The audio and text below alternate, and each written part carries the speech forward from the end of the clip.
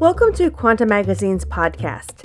Each episode, we bring you stories about developments in science and mathematics. I'm Susan Vallet. Imagine that your neighbor calls to ask a favor. Could you please feed their pet rabbit some carrot slices? Easy enough, you'd think. You can imagine their kitchen, even if you've never been there. Carrots in a fridge, a drawer holding various knives. It's abstract knowledge.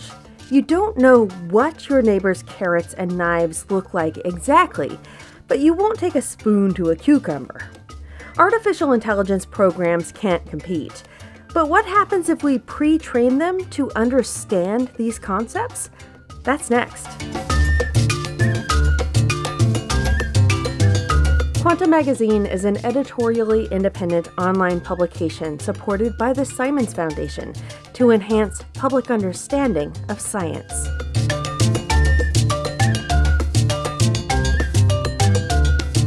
What seems to you like an easy task is a huge undertaking for current algorithms.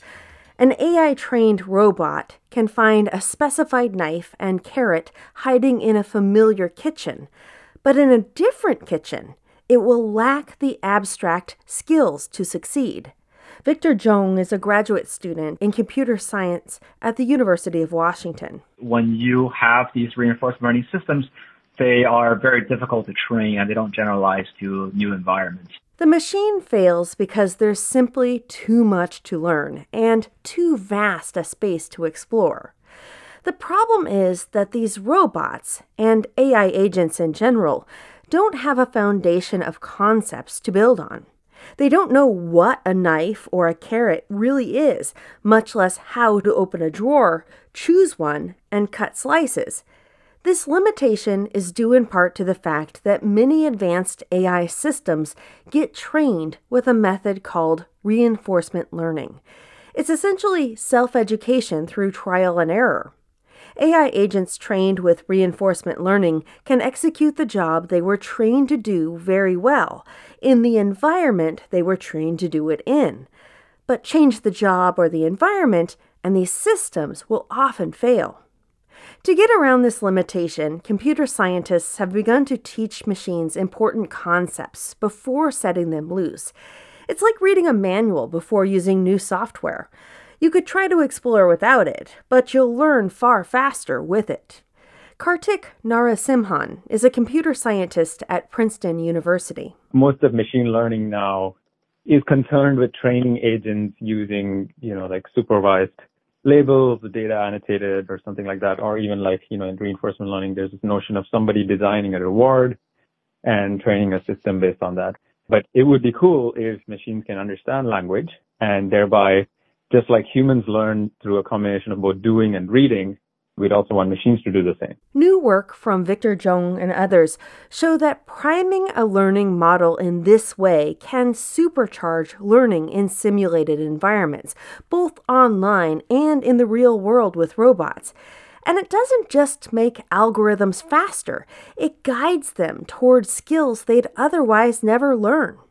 Researchers want these agents to become generalists, capable of learning anything from chess to shopping to cleaning.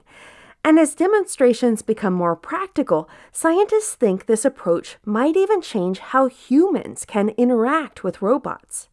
Brian Ichter is a research scientist in robotics at Google. This work has been a pretty big breakthrough and really exciting to see. It's pretty unimaginable how far it's come in a year and a half of working with it. There just seems like so many possibilities. At first glance, machine learning has already been remarkably successful. Most models typically use reinforcement learning, where algorithms learn by getting rewards. They begin totally ignorant, but trial and error eventually becomes trial and triumph. Reinforcement learning agents can easily master simple games. Consider the video game Snake, where players control a snake that grows longer as it eats digital apples. You want your snake to eat the most apples, stay within the boundaries, and avoid running into its increasingly bulky body. Such clear right and wrong outcomes give a well-rewarded machine agent positive feedback, so enough attempts can take it from noob to high score.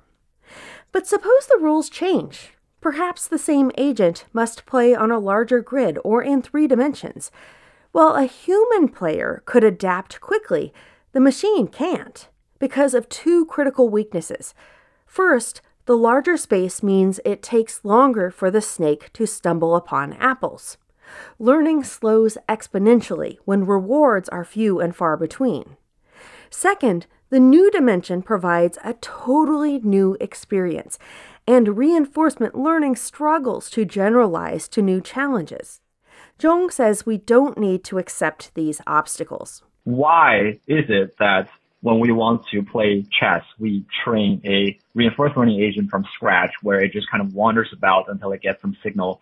And then someone had to write down in the first place to actually define what it means to be good at chess and what it means to do well and so forth.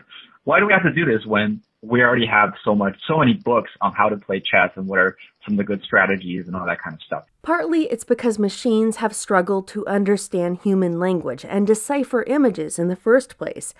For a robot to complete vision-based tasks like finding and slicing carrots, for example, it must know what a carrot is. The image of a thing must be grounded in a more fundamental understanding of what the thing is. Until recently, there was no good way of doing that. But a boom in the speed and scale of language and image processing has made the new successes possible. New natural language processing models allow machines to essentially learn the meaning behind words and sentences.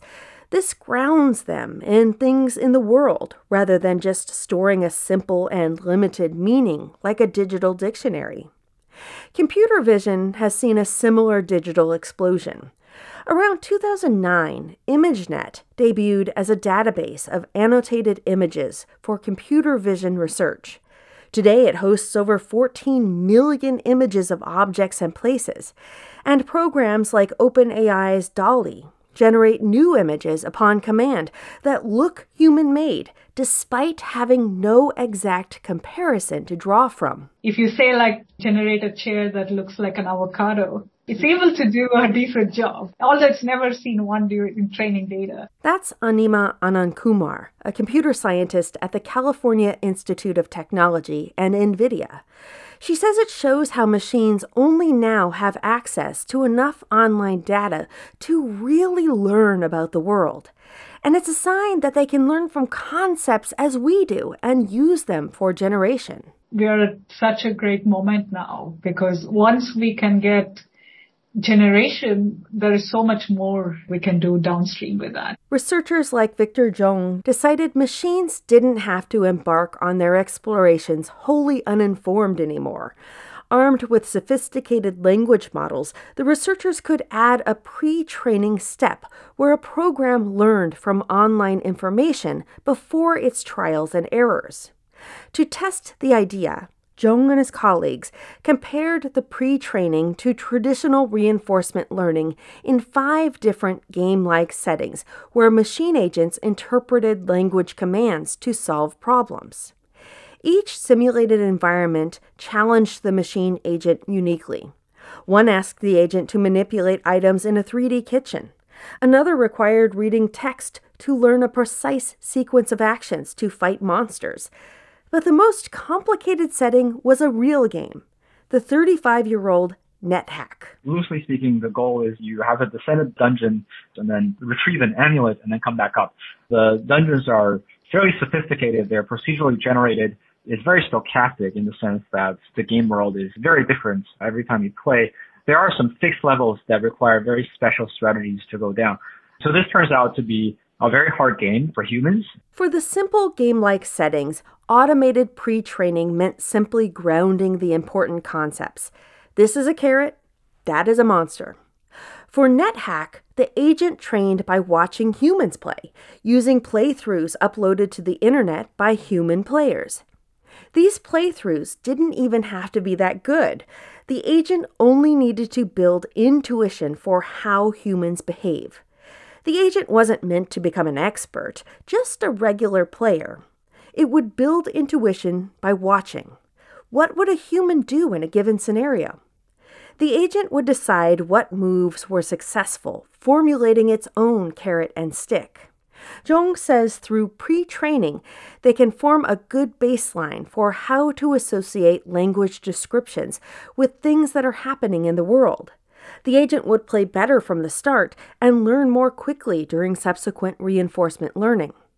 As a result, the pre-trained agent did outperform the traditionally trained one. Here's Jung again. What we see is that using this method, we get gains across the board in all 5 of these environments.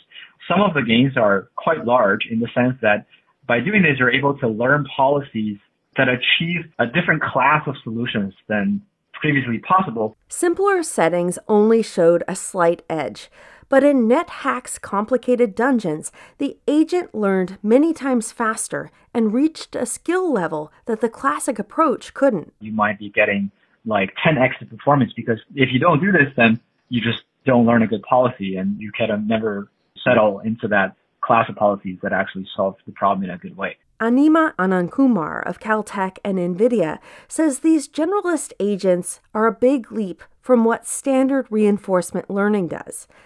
Anand Kumar's team also pre-trains agents to get them to learn more quickly, achieving significant progress on the world's best-selling video game, Minecraft. It's known as a sandbox game, meaning it gives players a virtually infinite space in which to interact and create new worlds. It's futile to program a reward function for thousands of tasks individually, so instead, the team's model, called Mind Dojo, built its understanding of the game by watching captioned playthrough videos. No need to codify good behavior. Here's Anand Kumar. We are getting automated reward functions through what we call this mind clip model. So it's the video text, the first benchmark with thousands of tasks and the ability to do reinforcement learning based off of these foundation models.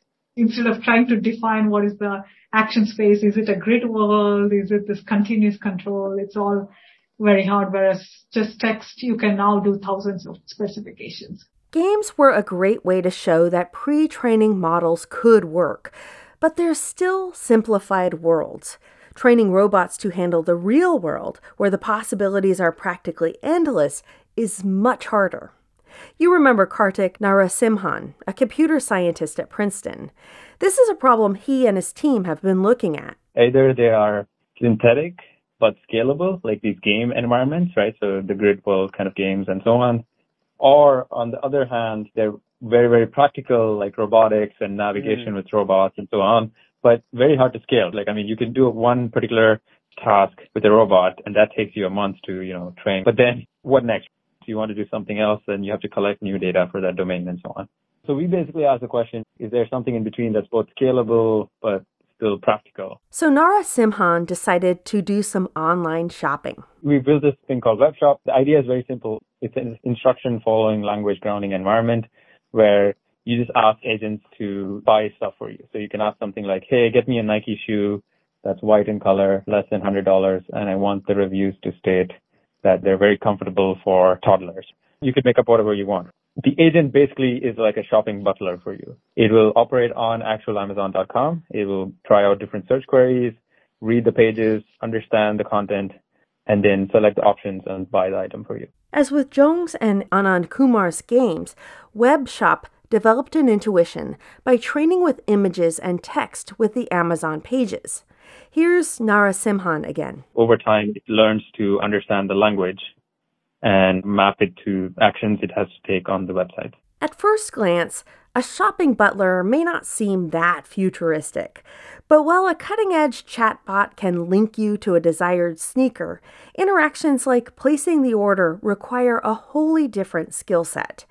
And even though your Alexa or Google Home speakers can place orders, they rely on proprietary software that carries out preordained tasks. WebShop navigates the web the way people do, by reading, typing, and clicking. Here's Narasimhan again. Tons of websites come on every day. You can't be going and tweaking your algorithm to work with a different API every time. Whereas if you just have a general agent that can operate on any website, then it's sort of like a step closer towards general intelligence. Of course, getting robots to interact with the real world has its own challenges. Consider a bottle, for example. You can recognize one by its appearance. You know it's meant to store liquids, and you understand how to manipulate it with your hands. Can real machines ever turn words and images into a complex intelligence of motion? Narasimhan collaborated with Aniruddha Majumdar, a roboticist at Princeton, to find out. They taught a robotic arm to manipulate tools that it had never seen before and pre-trained it using descriptive language taken from successful language models. The program learned faster and performed better with almost every tool and action compared to programs learning by traditional exploration. The results were posted to the preprint server archive.org last summer. Engineers have built a library of even more complex commands at Google's robotic labs, also rooted in context-building pre-training. The team worked with a mobile helper robot with a 7-jointed arm, which they trained using language skills. Carol Hausman is a research scientist on the Google robotics team. If you consider a long horizon command like this, like I spilled something, can you help me clean it up? The world of possibilities that you have to consider is huge, and it actually grows exponentially the longer the command is. But it can go wrong at any given point, and you have to consider all of those cases, and you have experience in all of those cases to be able to carry out a long command like this. So the way we approach it with language models is we ask the language model to break it down for us. Instead of learning this one task that is very long and exponentially hard because of all the different ways it can fail, it breaks it down into the short tasks that are much easier to learn. For any given command, the program uses a language model to suggest actions from a library of 700 trained motions. Let's take that help me clean up the spilled drink task. You might have grab a paper towel, pick up the can, or throw away the can. Hausman says it acknowledges its limitations with phrases. When we ask the language model to break down a long horizon instruction, we tell it that these are the skills that we can actually do. Consider only those. And then the language model can say, even though you have this spill and you want me to clean it up, I'm actually not capable of wiping it down, but I can bring you a sponge. The team reported results late last year from this project called SayCan. Another perk of empowering robots with language models is that translating synonyms and words in other languages becomes trivial. One person can say twist, while another says rotate, and the robot understands both. Fei Xia is a research scientist at Google. The craziest thing that we have tried is that it also understands the emojis. SayCan is perhaps the most advanced demonstration of language-grounded learning in robotics to date. And language and image models are constantly improving, creating better and more complex pre-training techniques. But Xia is careful to temper the excitement. Someone approvingly said, we reached the robo-GPT moment. However, I think we're not there yet. There are much more to be explored. For instance, these models can provide incorrect answers or take errant actions, which researchers are trying to understand. Robots also haven't yet mastered embodiment. Whereas humans have a physical intuition built on childhood spent playing with toys, robots still require real-world interactions to develop this type of intuition. Here's computer science grad student Victor Zhong. It's limited to settings where you can actually obtain these unlabeled demonstrations. Think of databases of video game interactions like Minecraft and NetHack. No database can quickly teach robots intelligent motion. Still, progress is happening fast, and more researchers believe that smarter robotics will be the end result. Narasimhan traces this human-robot evolution from punch cards to the next technology. We have sort of this evolution from, we had keyboard and mice and then touchscreens, but the next interface is going to be language. You're going to talk to your computer and ask it to do things, answer questions, and so on. So this whole dream of assistants being really capable, like Siri or these kind of assistants, which has not happened yet, but I think it will happen very soon. I think a lot of cool stuff is going to happen. It's really hard to predict the speed of these things, but I think we're moving slowly towards systems that you can interface with natural language broadly. And that's going to be very exciting. Matt Karlstrom helped with this episode. I'm Susan Vallet. For more on this story, read Max G. Levy's full article, Machines Learn Better If We Teach Them the Basics, on our website, quantamagazine.org. Explore math mysteries in the Quanta book, The Prime Number Conspiracy, published by the MIT Press. Available now at Amazon.com, BarnesandNoble.com, or your local bookstore. Also, make sure to tell your friends about the Quanta Magazine Science Podcast and give us a positive review or follow where you listen. It helps people find this podcast.